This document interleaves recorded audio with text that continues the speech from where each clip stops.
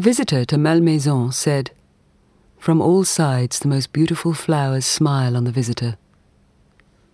Malmaison was, indeed, a charming place, but it was also a profoundly scientific one. Josephine was a talented and expert botanist who successfully cultivated all manner of exotic plants.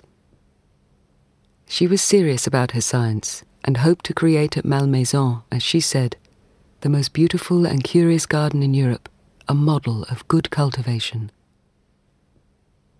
Within a decade, her garden rivaled the Jardin des Plantes in Paris. No small feat, given that the Jardin des Plantes had 3 centuries of development behind it. Josephine intended Malmaison to become a showcase filled with the treasures of the French Empire gathered from all corners of the globe.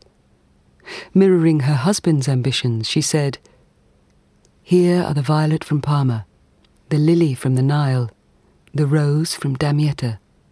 These conquests from Italy and Egypt will not be enemies of Napoleon, but here are my own conquests."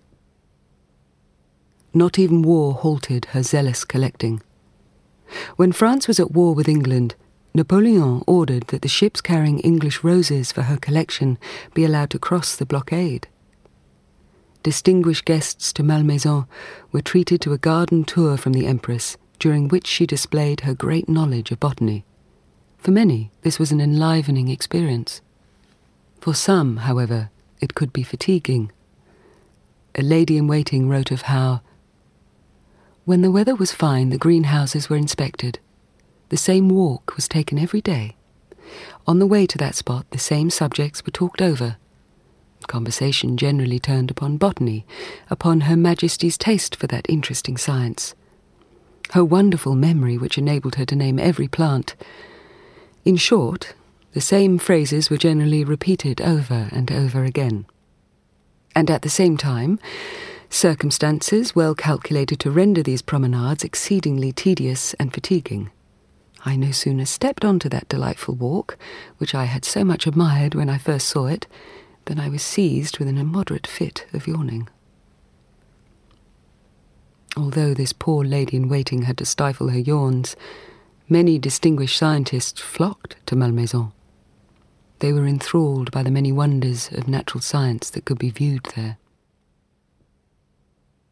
To encourage the growth of her exotic plant collection, many of which came from warmer climates, Josephine built the magnificent Grande Serre Chaude, the large hothouse. This enormous glass house could house trees up to 5 meters high.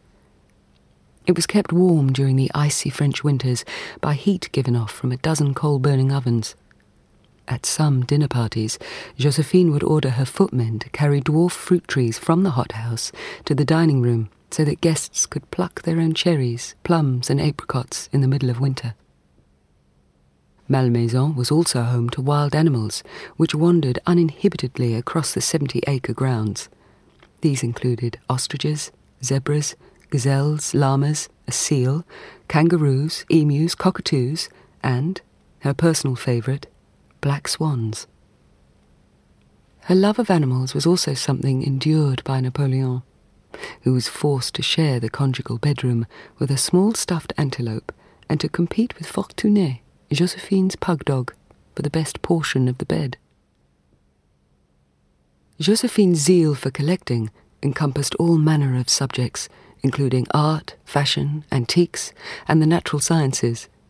Indeed, Napoleon once exclaimed, somewhat exasperated, to one of her gentlemen-in-waiting, "She wanted everything." However, it was the garden at Malmaison that was of enduring importance.